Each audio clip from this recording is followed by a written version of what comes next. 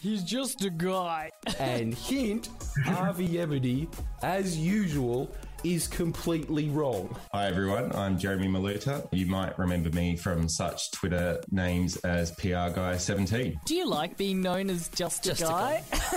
He doesn't work for Daniel Andrews. He's just a guy. Do you want to start? Yeah, Okay. let's get into it. No worries. Oh, I thought we had started. No, we haven't. Fuck. This is the podcast. For those newbies, With Dr. Dan and Lou from the radio. you really struck gold. How good are you? It is episode number 2 of Movers and Shakers, where we look at people causing waves in whether it be good or bad. And Dr. Dan, we've got a very big mover and shaker joining us on the show. Yeah, absolutely. I would like to formally and proudly introduce Jeremy, otherwise known as PR Guy 17 on Twitter. Jeremy, welcome to the podcast. Thank you guys. It's really good to be here. Been a big fan of the podcast since it got going, as you know, so it's exciting to finally be on. Unfortunately, we're not an audio-visual medium like Friendly Geordies, but just to paint a picture, you're back in the tunnel, but some text is disappeared from your screen, so we've got a clear view of your face. So that's a good thing. And for the record, we've identified and independently identified that Jeremy is who he says he is. We have seen official Australian government-issued documents which match. And is that 100 points? 100 points of 70 points. 70. That'll do. We're more of a 50 kind of. Yeah, it's definitely broke. We're no Vic Roads. And we're not like that bloke in Cairns. I don't know if you saw the cafe owner who went on ABC and said that Kim Kardashian and who's Kim's partner? Well, it used to be Kanye West, now it's Pete Davidson. Pete Davidson, yeah. I shouldn't know those things. Said Pete Davidson and Kim Kardashian were at his cafe, and everybody went like crazy over it, and the media swarmed, and then it was found out later it was just a practical joke. And they weren't actually there. Oh my God. But Jeremy is actually here. Jeremy is that's the point I'm getting at. Amazing. Yeah, and as you can confirm from my passport, my photo in the passport has the watermark over my face too. Dude, it just follows you everywhere. We don't have the legal fund that Geordie Shanks, as Sky News call him, has. So we can't say the things, some of the things, as confidently as he does. So we'll just keep it above board. Yeah, we'll steer clear. Play it safe.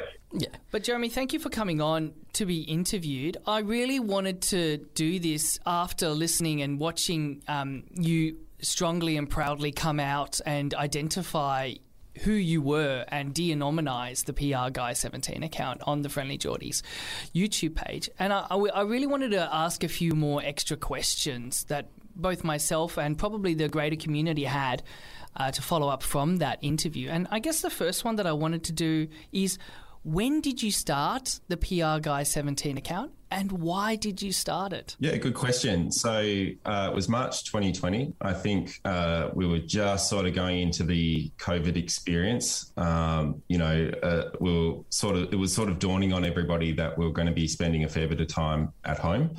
And I think, looking back as well, I remember, there was already sort of a little bit of media hysteria, a little bit of, pressure and pushback on some of the things that were happening due to COVID restrictions and health restrictions and things like that.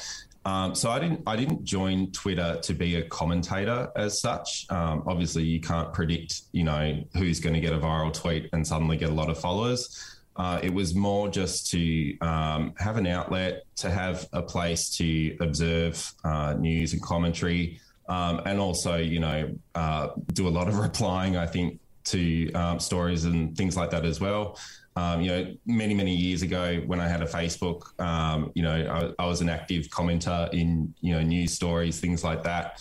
And I guess Twitter gave me a space to do that without putting my name to it and embarrassing myself. So the anonymity of the account was an important aspect for you. Yeah, definitely. I guess we don't. I don't know how I'll describe the importance of anonymity other than to say that I think for a lot of Australians, anonymity is important to be able to speak freely not necessarily to avoid accountability or consequences.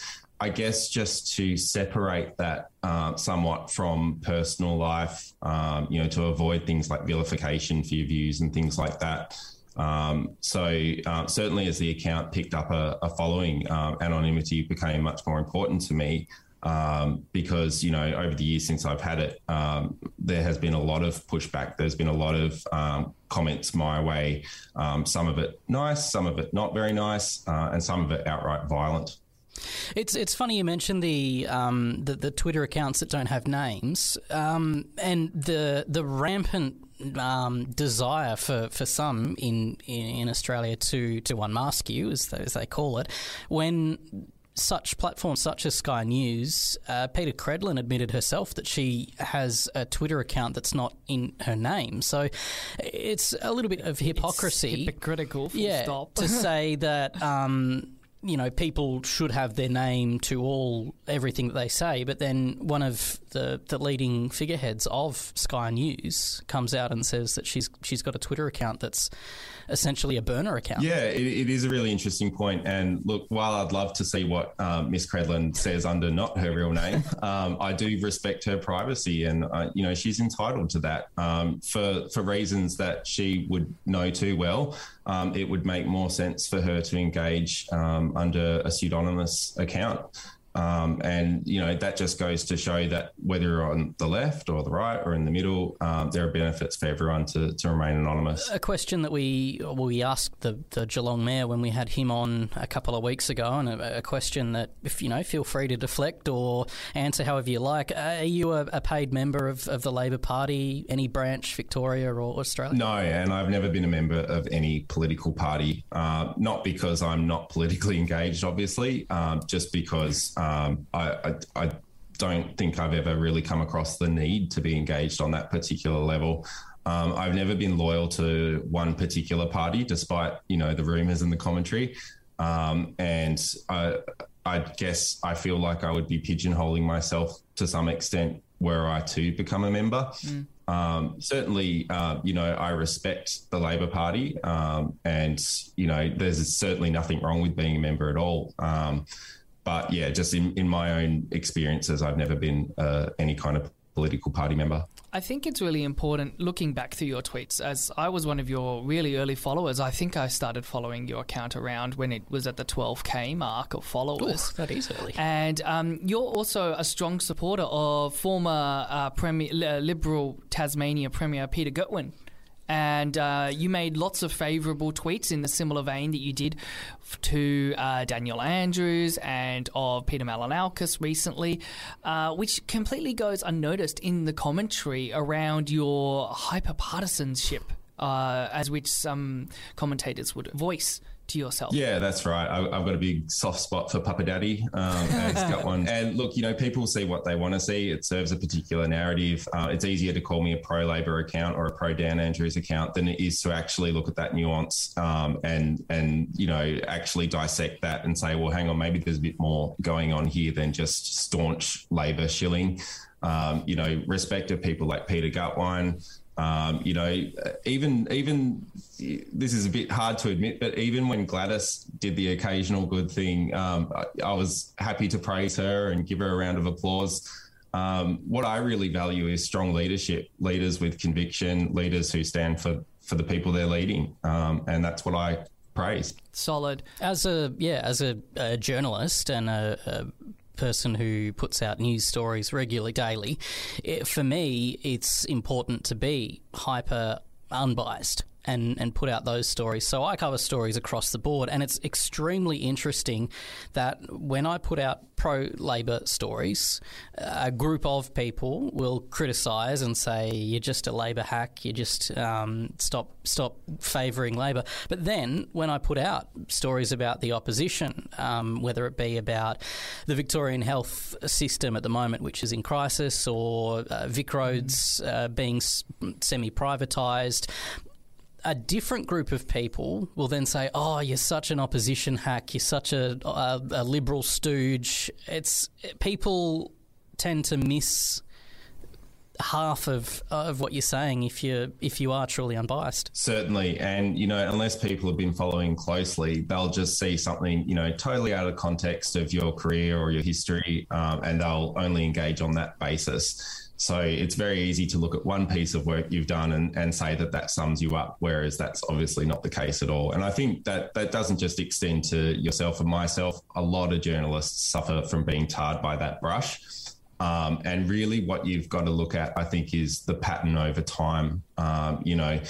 If you scrutinise a certain journalist's work, and I won't name anyone because I appreciate your legal fund standings. $0. But if you look back over time and you really kind of, work out where someone stands in relation to political parties, things like that, the best kind of journalists are the ones that you can't really tell who they would vote for, who don't wear partisanship on their sleeves. And there are a lot of good journalists like that in Australian space, but we also have a lot of journalists who, make it absolutely clear where they stand. And a clear definition between opinion and general journalistic stories. And reporting. Yeah. Very important. Something that I have had to be educated myself upon throughout the pandemic. I really never focused too much on it until 2020, the advent of basically the coronavirus lockdowns, as Jeremy slowly put. A few cheeky questions. Jeremy, are you a fan of the episode, the US television cartoon show, The Simpsons? Yes, actually, I am. Oh, great. Don't know what gave that away. Why did you select the name PR Guy 17? And then why did you select Troy McClure as your avatar? I know it's like the most basic and question, but I want to know what thought process went through that, because it's been such a big part of a lot of people's lives over the last 2.5 years. Yeah, that's a really good question, and it has a really disappointing answer, unfortunately. Yes, so good. I think I put about 10 seconds worth of thought into creating the account. It was kind of like a off-the-cuff thing that I did on my phone in the space of a couple of minutes. Wow. I think I punched in PR Guy. I can't even remember why I thought of PR Guy. It just sort of was what came into my mind. And then I think I Googled Simpsons characters, for a profile picture. Yeah. And that was it. So. Do you have any PR experience? Do you have any, I'm not sure what else could be expanded on PR, but public relations, Internet experience? Working for social media for companies? No, none whatsoever. So I've never done PR. I think the account obviously makes it sort of seem like I have, but if you count the Twitter stuff that I've done, then maybe you could classify that as some sort of PR. That's work experience. Volunteered work experience. But certainly no official capacity or anything like that. I don't have any kind of political background or experience or anything like that. Would you want to get into PR? That's the questions at the end. So what's next, Jeremy? Okay. What next? Oh no, well we've still got that. But the reason I'm asking, I'll preface it. Yeah. A friend of mine, she used to have in her Tinder bio that she was a dolphin trainer, despite living 600 kilometres inland and nowhere near an ocean. In the Simpsons episodes, there is an episode where the dolphins do rise from the ocean and do take over the lands, as Jeremy Ward says to that. Do you remember that? I think it's a Halloween episode. I don't remember that one, no. I'm keen to hear more about this Tinder dolphin trainer. It was, there was a photo. I think she must have gone to SeaWorld and got one photo with the dolphin, like kissing a dolphin or whatever, and that became her her thing. Her shtick was dolphin trainer. So then her Twitter burner account, I'm not going to reveal exactly what the handle was, but it basically had dolphin trainer in it. So I'm wondering if there's there's not a path from PR to PR guy, but is there a path from PR guy to PR? Well, look, I think that one of the really cool things about being anonymous or pseudonymous on Twitter is it really kind of allows you to take on whatever persona that you want. I think people who know me in real life know that I'm not PR guy in that same sense. I don't speak in hysterical headlines. I'm quite calm and measured. I think, just going back to that dolphin trainer story, if that's what you want to be online, you can, and there's nothing stopping you from being that, and it's awesome. What is the tip for November? We've got a Victorian state election coming up. What's your That's predictions? That's content. Yeah, we got to tap into it. Look, I think there's a pretty strong likelihood that we'll see a really good outcome on November 26th. I don't want to get ahead of myself because you never like to make a call and then look like, it's in the bag. There's a lot of work to be done on both sides. No one just marches through the gate on this. Dan Andrews has done an amazing job during COVID. And, there's criticism from across the board that there are things that he could have done better, but you'll see those criticisms equally applied to other governments around Australia as well. But I think by and large, most state governments in Australia have got this right. And I think, there's a strong likelihood that the Andrews government will be rewarded for its performance. Great answer. What was your first viral tweet? And how many likes or interactions did it get, Jeremy? Like, when did you realise, I might be onto something here? So there was a series of polls being run by The Age back in 2020, pretty early days. I think it was around April, May, something like that. So just as we were just going down into like the first ever lockdown when Morrison came up and made his bar race shtick. It's not a race. Yeah, exactly. Well, probably even before that, because that was a little it's later. It's not a racist vaccine. That's 2021. Yeah. Wrong year, wrong episodes.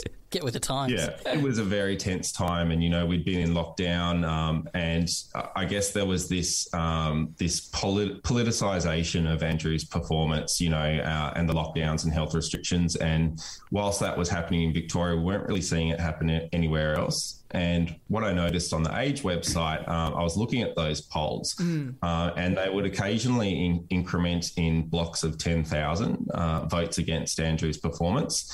So, they would go, 5 votes across the space of a minute and suddenly 10,000 clean votes against Andrews. So I started recording it just through my browser and, picked up that there was definitely something amiss there. And I did a tweet about it and I tagged a bunch of people in it thinking, someone please pick up on this because it looks pretty dodgy to me. Yeah. And then the next morning when I woke up, it had taken off. And I think Media Watch at the time did a piece on it as well. And it kind of exposed that somebody behind the scenes was likely buying votes to influence the outcomes of these polls. And I think that's, that indicates that there's a pretty nefarious kind of political intent behind something like that. Because, polls convey, the mood, the feeling, and, skewing them a certain way can make it look like things are worse than they are. And, blew up, went on Media Watch, and then the followers just started, mounting very, very quickly after that. And suddenly I had a platform. How many followers did you have at that time when you made that sort of tweet? Ooh, it would have been a few hundred. Yeah, wow. That's amazing for someone at just a few hundred to then end up where you are now.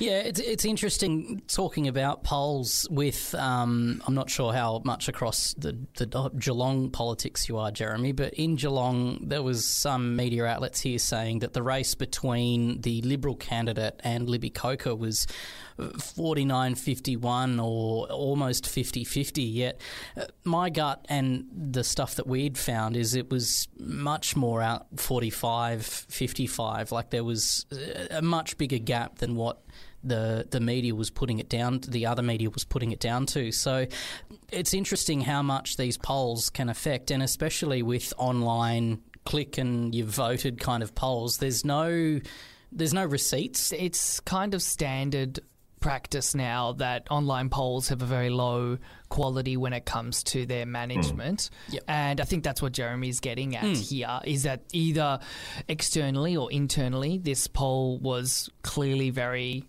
biased and very wrong in its measurement of the national sentiment. And the problem is, I think what, Jeremy, you're touching on, is there that the result of the poll, whatever it is, will then drive further sentiment, which will then drive certain future polls, and then people will be tricked in believing what the majority opinion is when it's actually not what is reflected in the poll because the poll has been manipulated. Is that where you're going with that sentiment, Jeremy? Yeah, definitely. It feeds back into that feedback loop, and I think it does suggest to people, oh, okay, well, the norm here is to feel angry at Dan, and there's that kind of social pressure that I think that people can fall into. Whether it works or not, I think that's certainly the intent. It's not just the online polls that are kind of dodgy, or at least their coverage is dodgy. If you look back on the 2022 federal election campaign, most of the polls were in Labor's favour, but whenever one came out that sort of looked like it was a bit of a knife's edge or something like that, or, Albo was behind as preferred PM, you saw the right-wing media really kind of take off and seize on that. It would dominate coverage. It would present as Labor in chaos, or, Labor Party faithful dismayed with Albo, or things like that. And it just wasn't the case at all. But if you saw, polls going heavily the other way in Labor's favour, you just didn't really see much media coverage at all. Yeah. No, I totally appreciate what you were saying. I think some of the really interesting commentary just leading up to the days prior to the election, multiple high-profile media individuals took their hot takes to podcasts and Twitter and said, oh, look, Josh Frydenberg's safe, he'll be fine, blah, blah, blah, blah, everything along the lines of that. Labor's not going to be there. They're not going to win certain seats. They're not going to get there. They'll be safe in certain places. And lo and behold, their hot takes were completely wrong. And there's no apology, no retraction, no basis for them to provide that opinion based on nada, when all the polls had it at a knife edge in Kooyong, for example. Yeah, and I think, a lot of that reporting was quite hopeful, and I think it also came across as a bit of a tug of war as well between traditional media and social media. If you look at Mon for Kooyong campaign, that was just done so brilliantly. That started with grassroots movements on Facebook. They moved through to Twitter. They built a huge following. They coupled that with, extraordinary door-knocking campaigns. And they really just sort of exploded onto the scene in Kooyong. I think it was probably about 8 to 10 months before that, people were saying that it was impossible for Josh Frydenberg to lose his seat. Impossible. There was no way, no. And look at what they did. Exactly. Just incredible. Yeah, and I think the key thing that stood out in the Kooyong battle was the photo of the shoes that had been worn out from one of the volunteers from door knocking, and from, I think they actually covered every single voter at least once in the seat. Yeah, boots on the ground, literally. Yeah. Yeah, and coupled with online, I think those sort of coupling the boots on the ground with the online campaign, those both sort of feedback and enable each other. And it was just extraordinary. You look at the photos of Kooyong during that time, everything plastered with Josh Frydenberg's face throughout the business areas. But then you've got the homes with, the Mon for Kooyong signs, and you could just see sort of where one sat versus the other. True democracy was really kind of at work. True democracy at work. Jeremy, next question I want to ask you is, I remember one evening you were rage tweeting a whole 7:30. Just one evening? Yeah, it was. I remember watching, because I was watching the 7:30 report.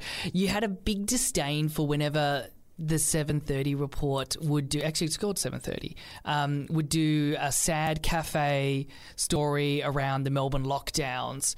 And I remember you rage tweeting a whole episode, basically going scene by scene, describing how hard it is for you to get out really impactful tweets in such a short period of time.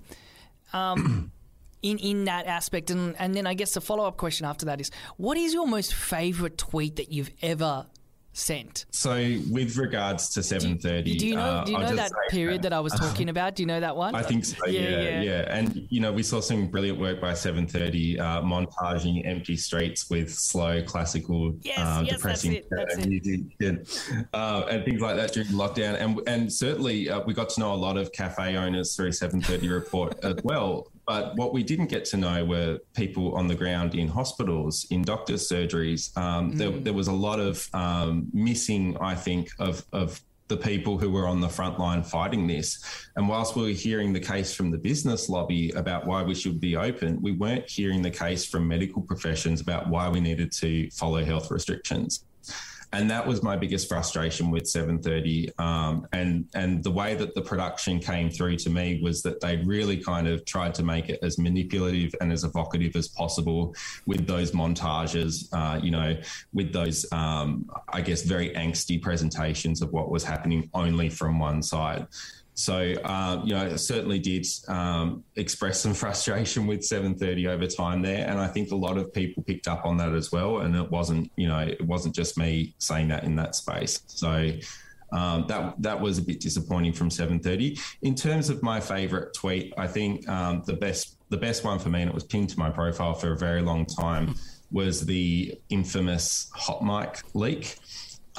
This is where after a press conference where Dan Andrews was relentlessly grilled about deaths in aged care, journos sort of started saying to each other afterwards how it was actually a federal scandal. And it was amazing that, that Dan Andrews was being sort of pinned down for it because it's actually more to do with Morrison. And it was incredible how he was getting away with it because it was such a giant scandal. And it kind of, that video is really powerful to me because it shows that the people in the room are totally out of touch with the fact that it's them telling those stories. Yeah, they're complicit in the lie themselves, and yet they're abhorrent that it's occurring, yet they're the ones that are doing the harm. And I think that sums up the problem in a nutshell quite cleanly. Watching that video gives you an understanding of, where media was at during the height of the pandemic, and how far it really needs to go to improve. It might make you guys, angry and disappointed, but it fucking infuriates me as a journalist for people in my industry to be treating my industry that way and giving us all a bad name. It was just, words cannot describe how frustrated and just how let down I was by my fellows who were just not being fair. And you don't work in radio. People might not understand, but working in radio, you don't do it, and in journalism as a whole, you don't get paid a lot. It's not. A lot of people think that it's this big paying role. You do it for the passion more than anything, and that's why I've been doing it for 16 years. You do it because you love telling a story and you love educating people and getting it out there, and then you've got people doing this kind of shit. It just that was one thing that really disheartened me from the whole COVID pandemic, was the way that those press conferences were covered, and he was there every day. Like, it's not like they go, oh, we ran out of time and we couldn't cover this angle. He was there every single day, fronting up to the media, asking questions, but they just weren't asking the right questions. Yeah, speaking of Dan Andrews, fronting up to 120. Oh, how many press conferences? Yeah, it was over 100. Yeah, it was tiring for, and these people were given free access to the Premier every day. It's not like New South Wales, where the Premier of New South Wales had a list and wouldn't let. I think Michael West actually got barred from attending as an independent journo. So it's interesting the differences between Daniel Andrews accepting everyone, and he will stay at a press conference, and I can vouch for this, until there are no more questions. In fact, I'm not sure if you know about our ute situation, Jeremy. I've just managed to slide this into every guest that we have. Geelong, we're lobbying to have a ute on a pole. You're lobbying. We are. And managed to ask Scott Morrison about the idea of having utes. How good are utes? And spoke to Daniel Andrews as well, and got him. So Daniel Andrews will stay at press conferences till the end, till there are no more questions, and wait for people to ask any further questions, and then say, okay, time's here. So to have journalists off at the end of the press conference, not aware that they're being recorded, which in itself brings up a bit of a moral dilemma for me, but you've got to imagine that all mics, it's a golden rule, all microphones are on always, until proven guilty. Yeah, always on. So yeah, that was a certain pinned tweet that I think was probably one of my favourite ones of PR guys. Yeah, awesome. And I think, just going back what you said there about Gladys as well, there was a strong rumor going around that she did sort of have to approve anyone that attended those press conferences. And you could certainly see with your own eyes that they were shut down always pretty early, as soon as the questions got a little bit uncomfortable. Whereas, like you said, Dan would just sort of stay it out. And I think one of the things that the journalists really sort of got good at during those conferences was crafting their narrative through their questions, presenting certain narratives by asking accusatory or incriminating questions. Yeah.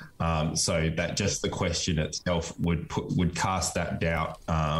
And Dan Andrews was always really good at answering those questions. And I think people watching at home became really kind of entranced by that process, and they could see it unfolding with their own eyes. I know it's been talked about a million times how the sausage is made, but I think that's something that's stuck with people now. And there has been a growing distrust in journalism that's stemmed from that. And like you say, it's got to be very painful for someone who's doing this out of the passion for it to see their peers, represent the profession in that way.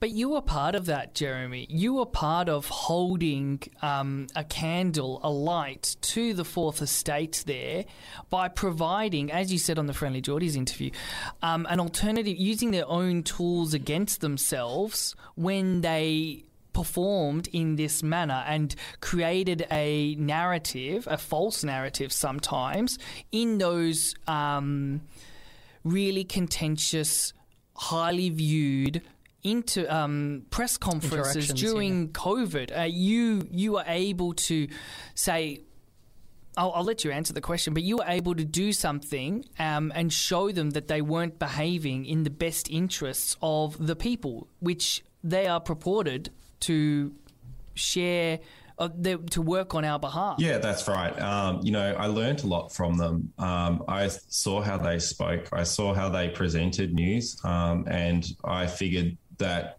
speaking in their language was a way to get into the field or into the arena with them. So that's what I did. I spoke through hysterics. I spoke through hyperbole. But I just presented a very different narrative, one that combated the narrative that they were putting across. And I was always very comfortable with what I was putting out there because I knew it was based in truth. I knew it was,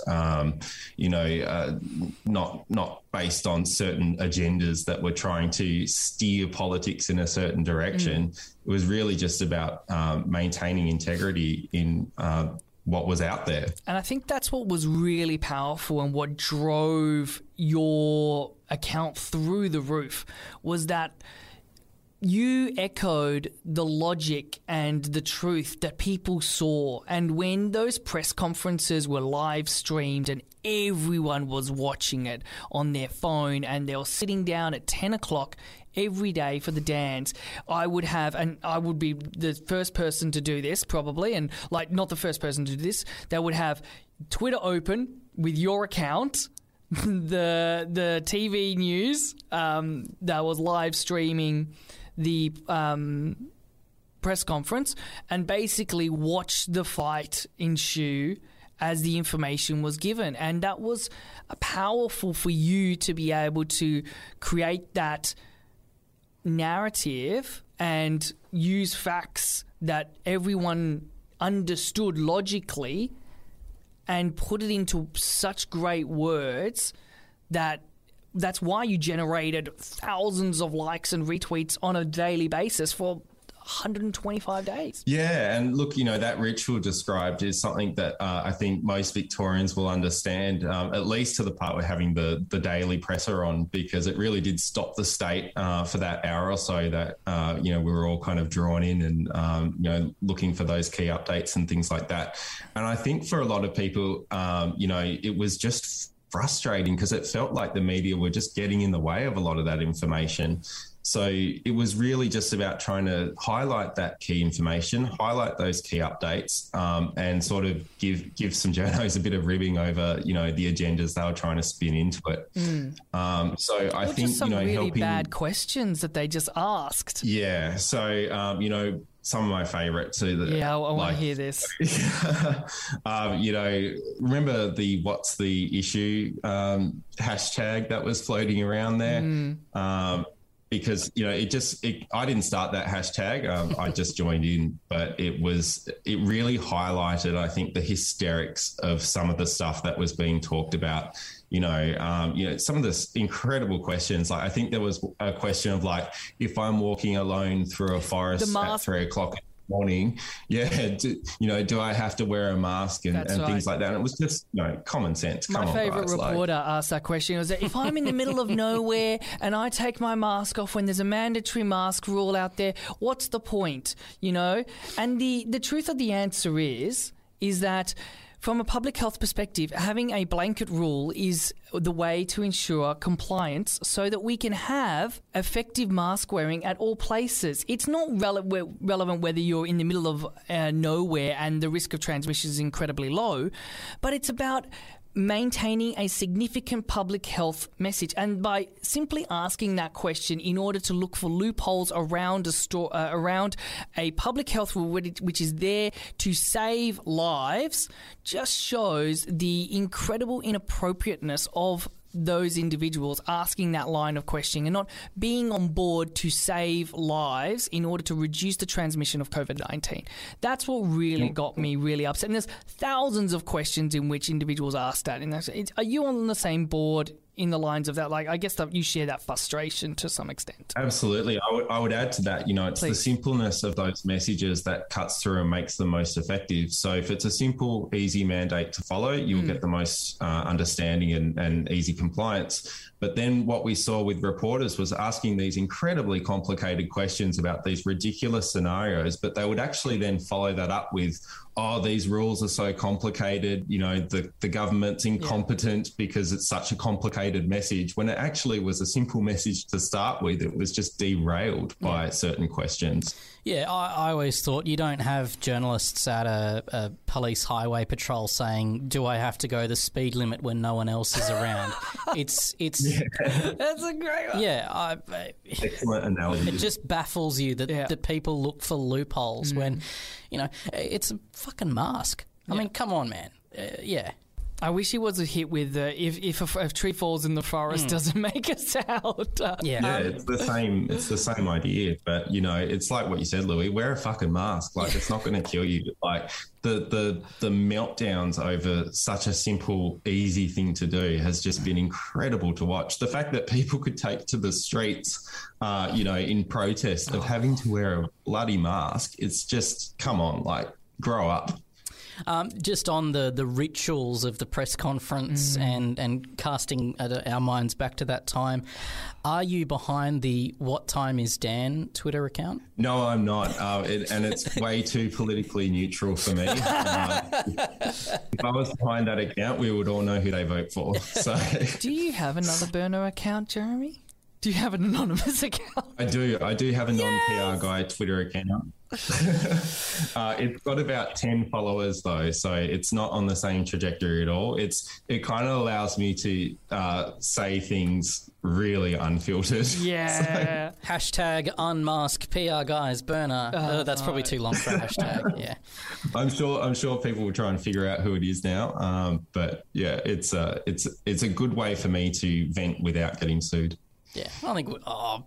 Jeremy. Some more. So just turn a little bit serious. As someone who's really famous on social media in Australia, have you received death threats or signs of violence through your DMs during your time as a PR guy? Yeah, so since, even as far back as 2020, I was getting messages saying, I'm zeroing in on you. I've figured out, which suburb you're most likely in. I have a really good bearing on your age through your language, things like that. When I find you, I don't really want to go into too much specifics about what people would say, but yeah, some really violent stuff. It's not a huge barrage all the time, but there are certainly times when things are really heightened that you can expect to receive a lot more stuff like that. But I will say one thing, and that is there's been a noticeable drop-off actually since I've identified myself in that kind. Yeah, I think maybe perhaps people realise it is a real person on the other end, and they do need to be a little bit more conscious of the fact that those are really serious messages, and they can have very serious consequences. Yeah, one of the stations I worked at regionally, one of the policies in dealing with stalkers or people who were sending threats online is to bring them in and sit down with the on-air personality and have a chat with them, obviously with numbers in the on-air personality's favour and you know, a bit of background checking first. But as soon as people go, oh shit, this is a real human, it just changes the dynamic. And I think that also carries across all of that person's interactions from then on. I think it's a really good lesson. Yeah, I think that's a really good strategy. And one thing that I would say as well is it's not just people like me that have been getting death threats. We know that controversial journalists as well get a barrage of abuse and stuff like that. And that's something that I've really tried to highlight back in those lockdown days was, you know, even if you don't like them, even if you don't like the work they're doing, engage in a meaningful way, in a respectful way. Don't call someone a bitch because you don't agree with them. Actually take them on their views and have a conversation. I think when either side gets abusive or derogatory, it brings the whole side down, and it's something that I'd really like to see improve on both sides. It's not great. It's not great for our democracy. I think the argument's lost once it turns to insults. Definitely. I guess the next question is congratulations on getting 100,000 followers, which you recently ticked over last weekend. I was watching intently. I missed it going over, but congratulations. Do you know who 100,000 is? This is my radio brain, you know, who's the first caller on the line, seventh caller through 100,000th follower. So I actually wanted to keep an eye on that, and I did a post talking about how I was approaching the 100,000 mark. And I thought that I would hit it the next day and I'd be able to see who it was. I checked back later that evening and I was already at like 101,000. So I totally missed it. And the only way I could find it out is if I count back, 1,000 people. And I can't do that. Sorry for hijacking your question, no, Dr. Dan. Fine. That's what I was just asking. I guess. But if you are the 100,000th, give me a shout out. I'll give you a plug. I guess one of the last questions I want to ask you, Jeremy, is going forward now, what do you see your account doing? I know that prior you were, after the election, the federal election, you were saying, I'm going to hang around, I was going to take some break and then I was going to come out for the Victorian election. And then you were thinking, and then all this unmasking thing took off. What's the next 6 months look like? And then what after? It's a really good question, and I don't have a solid answer to it, to be honest with you. What I expect to happen over the next 6 months is for, the Victorian election campaign to become quite hysterical, and we'll probably see some surging voices from Twitter again during that time. So I really hope to be part of that. Beyond that, I'm not exactly sure. It's really kind of forced me to think about this as well. So it's something I'm thinking a lot about. What next? What now? What does PR Guy do in 2023? I really don't know at this stage. I want to ask about Avi and his legal battle. Have you spoken with Avi directly? Have you had any interaction with him? Has he reached out? Has he DM'd you in any possible way? No, we haven't had any contact. So really what you see is what you get when it kind of when those exchanges happen back and forth on Twitter. For a long time I did have Avi's account blocked and that was really just because, early on I think I saw it and just went, I don't want to see this in my feed. It wasn't anything too personal or anything like that. But yeah, no, certainly no, neither side has reached out to try and engage. Which is really interesting because you'd think the first, I'm no lawyer or legal kind of person, but the first step's mediation, I would have thought, before you start progressing to legal action, that costs a lot of money. Like, let's be real here. Arvie has forked out, whether it's his money or money from his... money has been expended. Yeah, money. He has spent money on following this court proceeding to unmask you, as he said. He didn't achieve that goal. You've done it yourself. What do you think is next for Arvie? I'm not exactly sure. So I think a lot of what was driving him and motivating him was the thought that this would be a very large scandal for Dan Andrews. He'd said a few times that it was impossible to link me to Dan Andrews until he got the courts involved. So I think, he's been quite open about the fact that really his main goal is to unmask me. I don't know what his next plans are. I think that he has indicated that he may not believe I am who I say I am. So he may want to go further to, get details from Telstra, things like that. And certainly that's up to him if that's what he wishes to do. But at the end of the day, all that's going to do is prove that I am who I say I am and that I have been the whole time from day one. Yeah, it's the tactic now for Arvie, if you're not across the whole thing, Arvie from Rebel News, his logic from what I've gathered is either Jeremy is a fall guy for PR guy or Jeremy does have a link to the Labor Party. There's just no acceptance that, maybe Jeremy's Jeremy and there's no link there. Like there's no middle ground. It's either... it's just an odd situation where he's painted himself into the corner, and he's left a little red faced. I think he's believed this for quite some time, and he's put himself out there. Like you said, he's painted himself into that corner, and he may be under pressure now to deliver. I think, he has gone on Sky News. He has floated these theories out there pretty widely. He has created an appetite, I think, to link me to Dan in a lot of people's eyes, and he can't deliver on that. So it is a good question of what next. I really don't know. But at the end of the day, I can never be linked to Dan. I wish I could because I'd love to meet him. But so you haven't spoken with Dan. You haven't met him before. No, I've never met Dan Andrews. I've never spoken to Dan Andrews. But Dan, if you're listening, I'm a major fan, as I'm sure you already know. Oh, really? And maybe one day in the future, if we ever bump into each other in a coffee shop, I can grab a selfie. Maybe we can organise that in a little while. I don't lay 100% of the blame on Arvie. To be fair to him, and from a journalistic point of view, if in a hypothetical situation, if I had a scoop where I thought a prolific anonymous social media person had links to a state premier and that could cause a scandal, I would go to That's a story. That's a story. I would go to my boss and say, hey, boss, here's this. The first thing my boss would say, have you got evidence? A source? Ideally 3. You want 3 sources generally for a story, but you can start fishing if you've got one source. And my boss would be in the loop with everything that I go, especially with such a high profile, and even with less local stories that are breaking.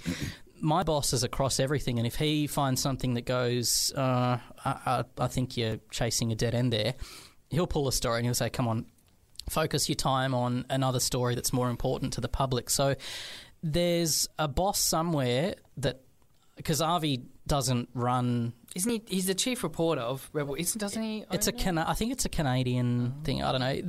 There's someone above Arvie who really should have pulled him into line. Interesting. If I were to be a news director or a news boss, there's someone who should have pulled him into line by now. Yeah, look, I certainly don't blame Arvie for pursuing that line of inquiry, and I think in an open democracy, you do want to pursue those lines. You do want to get answers to things like that. But like you said, I think the sequence of events was wrong. I think he told the story before he got the evidence, and it really should have been the other way around. There were ways that he could, pursue this, like the way that he's done it, but he didn't have to go through the promotion of that narrative until he had some answers, and I think that's what went wrong. I think some of the other issues is understanding the financial benefit that RV benefits from by pursuing this line of questioning. And I think that cannot go understated when talking about this issue. Yeah, there's certain media outlets that run on clicks that generate money for the amount of clicks that they get on their thing. And I'll be upfront here and say my role in delivering news to Greater Geelong via the radio, I don't get paid any extra, or I don't have my salary docked depending on whether I break a story that has 1 million views, or if I just do my regular pothole hasn't been filled in by Geelong Those City damn Council. potholes. There's no financial benefit for me to chase after clickbait stories. And when you start having media organisations who are earning money, earning dollars Based on ad revenue on clicks and interaction with the page. it starts to make this whole thing a little murky. And when you've got Patreons for Legal news funds. outlets and things like that, it's just this whole murky thing where Arvy's desperate for there to be a link. And what's the saying? If you look hard enough for something, I can't even think of it. If you look hard enough for something, you'll draw your own conclusion. Like you'll make that link yourself. Yeah. But if it's not there, then you're stuffed. And I think there's also another risk as well, that if you pursue something that isn't there for so long, you run the risk of going totally insane. And, I'm certainly not commenting on that with respect to this current sequence of events, but he's certainly sold that story, and now he's trying to prove it, and he can't. And I think, I guess we'll see how that all pans out in the future. One of Arvy's points recently he's made is that you're not on Google or you can't Google. For a journalist to be relying on Google to track down as a source, that's a bit of an indicator that you're clutching at straws. But, I mean, hey, Jeremy, why aren't you on Google? Yeah, good question. So obviously since running the PR Guy account, I know that sooner or later, I'm going to be exposed as the person behind it. So one of the things that I've done in the lead up over the years is, be really careful on social media. If I feel like having a social media presence is a risk, I'll delete it. So it's not, I've seen comments that I've hired teams of experts to cleanse my Google footprint. That's certainly what's not happened at all. I can't talk at the moment.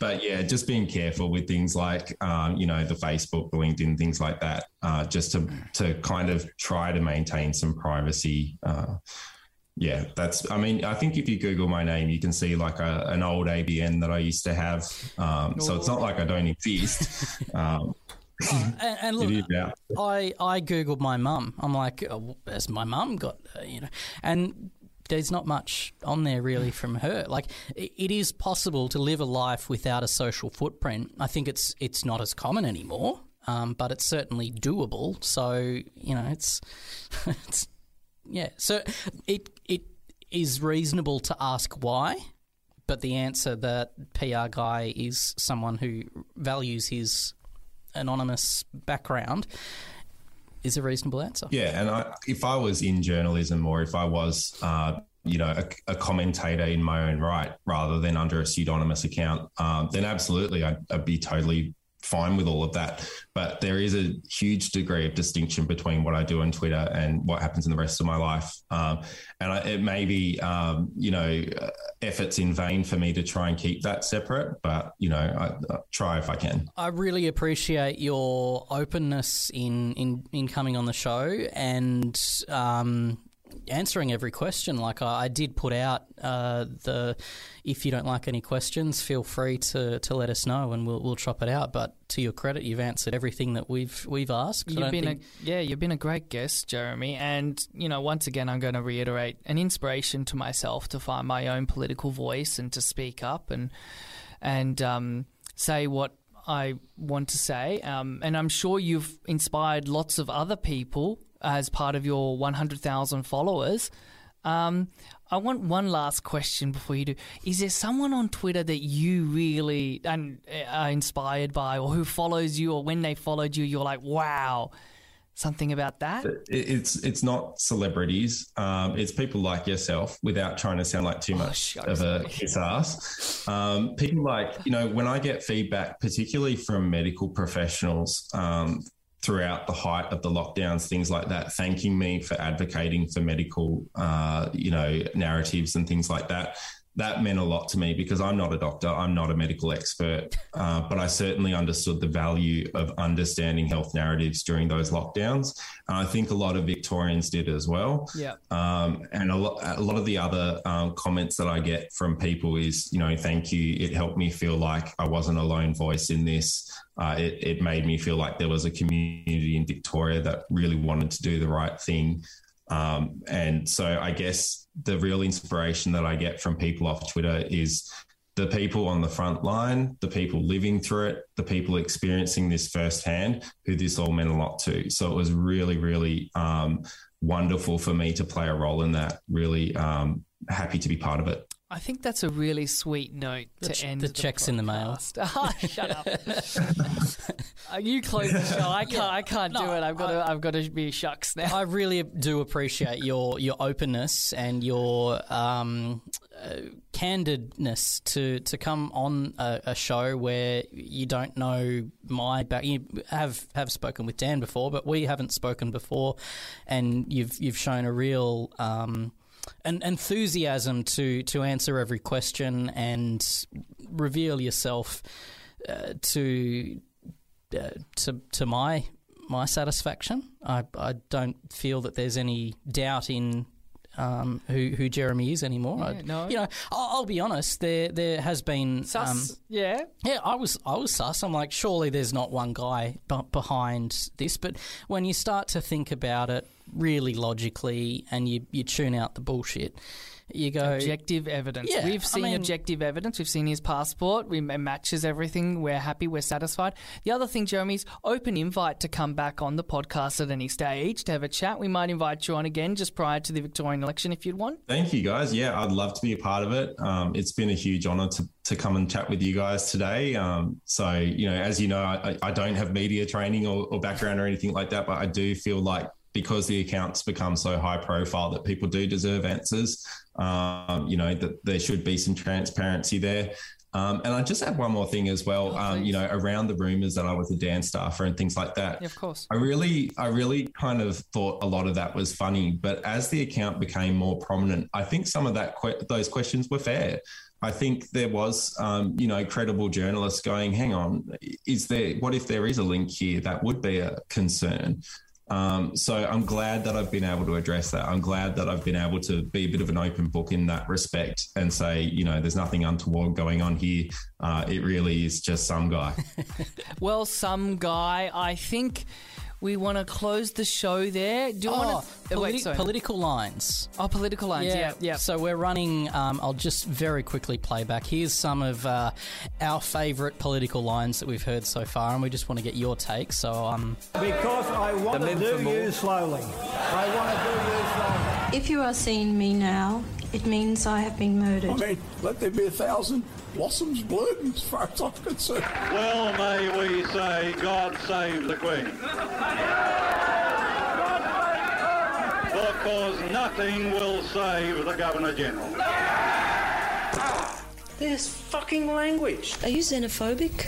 Please explain. I will not be lectured about sexism and misogyny by this man. I will not. I tell you what, any boss who sacks anyone for not turning up today is a bum.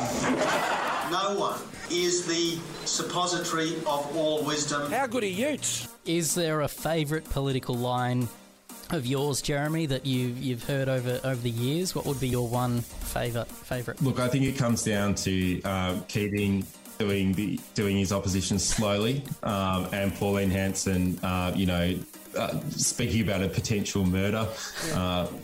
those are brilliant. But I have to say, because I know this isn't video, people can't see it, but I have to give credit there to Dr. Dan, who knew the lines to all of those and was mouthing them out as we were listening.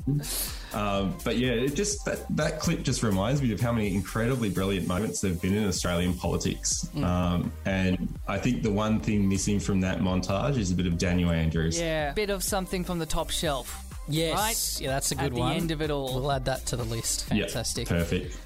Again, thank you for your time, Jeremy. Greatly appreciated. Fifth time we've tried to close the show. Yeah, we'll leave it there. I think we've run a little over time with the podcast, but I think duly so. I think it's certainly a story that needs to be told. Thanks, Louis. Thanks, Dr. Dan. It's been an incredible pleasure to be part of it. He doesn't work for Daniel Andrews. He's just a guy.